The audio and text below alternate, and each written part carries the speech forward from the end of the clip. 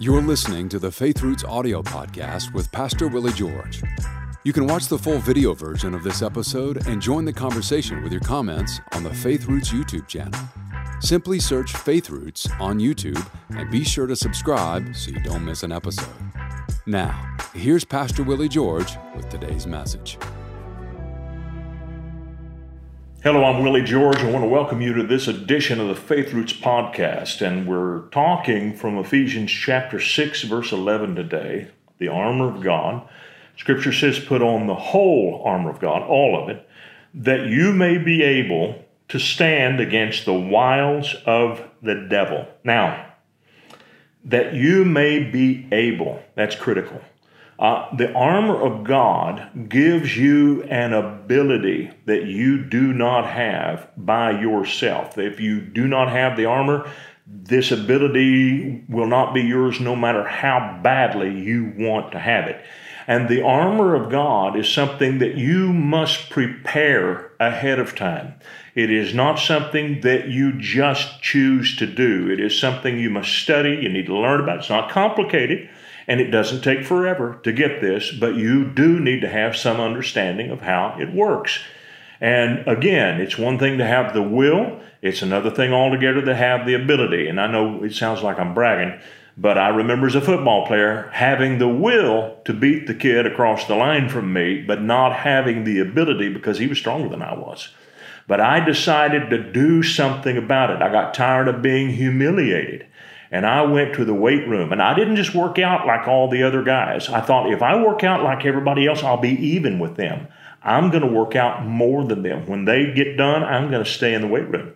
I lifted heavier weight, little by little. And listen, I cheated. I did a bunch of stuff I wasn't supposed to do. I was supposed to have spotters. I didn't have spotters. I can't tell you how many times I had so much weight on the bar that I couldn't get it up, and there was no one to get it off of me. And I had to roll it down my chest to my waist, then sit up, and you know, that's probably not a good idea. But anyway, I did that kind of thing. When I got home, they ran me out of the weight room. I got home, I started doing push-ups with my brother sitting on my shoulder. And when he wasn't around, I'd stand on my head the hallway and do vertical push-ups and to skip rope 600-700 times and did everything I could to get an edge, and it worked. And then I had an ability, not just the willpower, but I had the ability, and that's exactly what Paul is trying to tell us here. When I hauled hay as a young man, I had to have special gloves. We had really heavy-duty gloves, and they were lengthy gloves. They went down to about mid-forearm here, and the reason is because of the alfalfa would just scratch you. Regular gloves that only went to here were not good enough. You had to have these long gloves. And then I had chaps, big, heavy-duty bullhide chaps, not just cowhide chaps, bullhide chaps. And you'd put them on. The hay bales would eat right through your jeans. In less than a day, you could wear a hole in a pair of jeans because of how bad the hay stubble was. But those chaps protected me. And then I had steel-toed boots, not just ordinary boots, but steel-toed boots.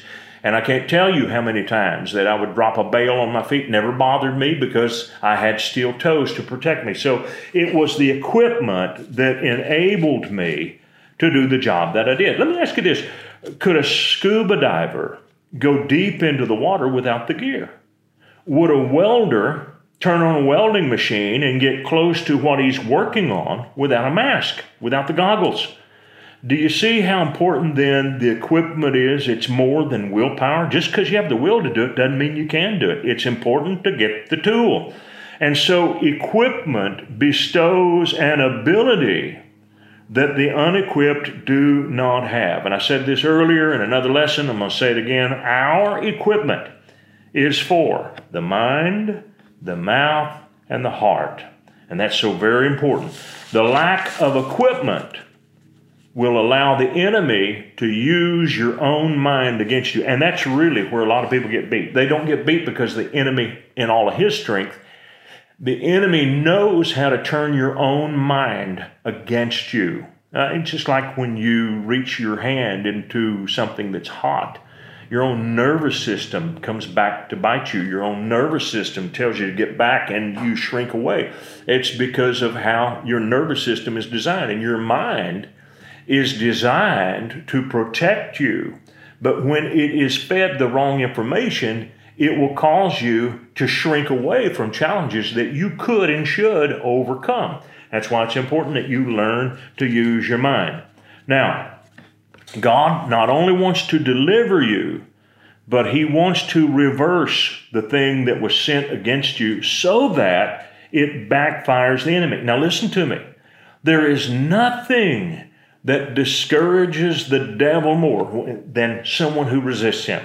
The Bible says that when the devil tempted Jesus in both Luke 4 and Matthew 4, that the devil left him for a season. The devil didn't come back right away. He didn't come back the next day. He was frustrated. He was defeated. He went away in humility because he was pushed away by Jesus. He knew he couldn't overcome him. It didn't work. It was frustrating. And that's why you see, listen, read the book of Daniel. Daniel did not go to the fiery furnace. Shadrach, Meshach, and Abednego did not go to the lion's den. The devil had learned something by attacking these guys, that if I hit them, that they reverse this thing so badly against me that I wind up getting hurt because of what I did. And that's an idea that we need to have strength about. It will give you strength when you know that. I tell the devil when he comes against me, you're rolling the dice, buddy. You're rolling the dice, because I'm going to flip the script and turn this against you. Now listen to this. One of my favorite stories in all of Scripture. Look at this. The Bible says in the book of Exodus, chapter 2, and a man of the house of Levi went and took as a wife a daughter of Levi. So the woman conceived and bore a son, and when she saw that he was a beautiful child, she hid him 3 months. But when she could no longer hide him, she took an ark of bulrushes for him, daubed it with asphalt and pitch, and put the child in it, laid it in the reeds by the river's bank. So this baby is put in a waterproof basket by the Nile River in the edge. And his sister stood afar off to know what would be done to him. Then the daughter of Pharaoh came down to bathe at the river, and her maidens walked along the riverside. And when she saw the ark among the reeds, she sent her maid to get it. And when she opened it, she saw the child, and behold, the baby wept. So she had compassion on him, and she said, "This is one of the Hebrews' children." Then his sister said to Pharaoh's daughter, "Shall I go and call a nurse for you from the Hebrew women, that she may nurse the child for you?" And Pharaoh's daughter said to her, "Go." So the maiden went and called the child's mother. Then Pharaoh's daughter said to her, "Take this child away and nurse him for me, and I will give you your wages." So the woman took the child and nursed him, and the child grew. And she brought him to Pharaoh's daughter, and he became her son. So she called his name Moses, saying, "Because I drew him out of the water." Now listen to this. All of this got started because of an attack of the devil through Pharaoh. Exodus 1:22. So Pharaoh commanded all his people, saying, "Every son who is born you shall be cast into the river, and every daughter you shall save alive." So Moses is there because of something evil that Pharaoh did. But it is Pharaoh's own daughter who rescues Moses. And what does she do?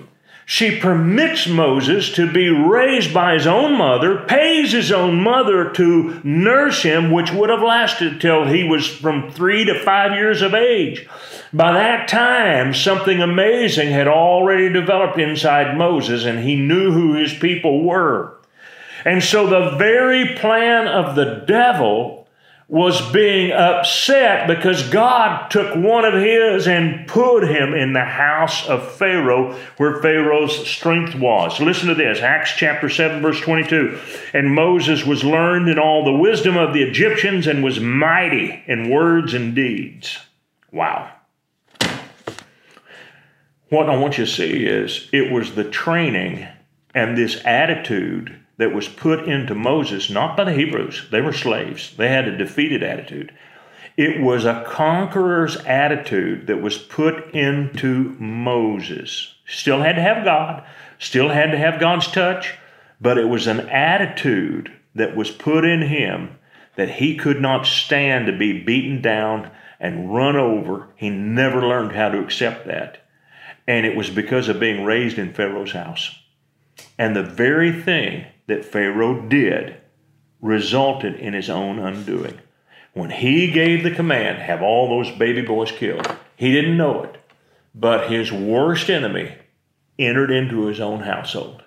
And that's what we've got to do with the devil. We've got to learn how to flip the script. And, this is so exciting, because when you operate in the armor of God, you've flipped the script. And that's what this whole series is about. It's all the time I've got for today, but we're going to keep talking about this. Read this, Exodus chapter 2, Acts chapter 7, verse 20, Exodus 1:22. Put all these things together and do your own reading here, and you'll be blown away by how you see God working in these passages. It's all the time I have. See you tomorrow.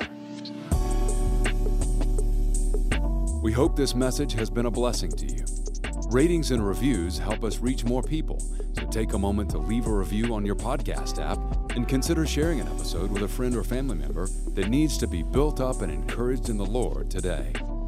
Thank you for listening.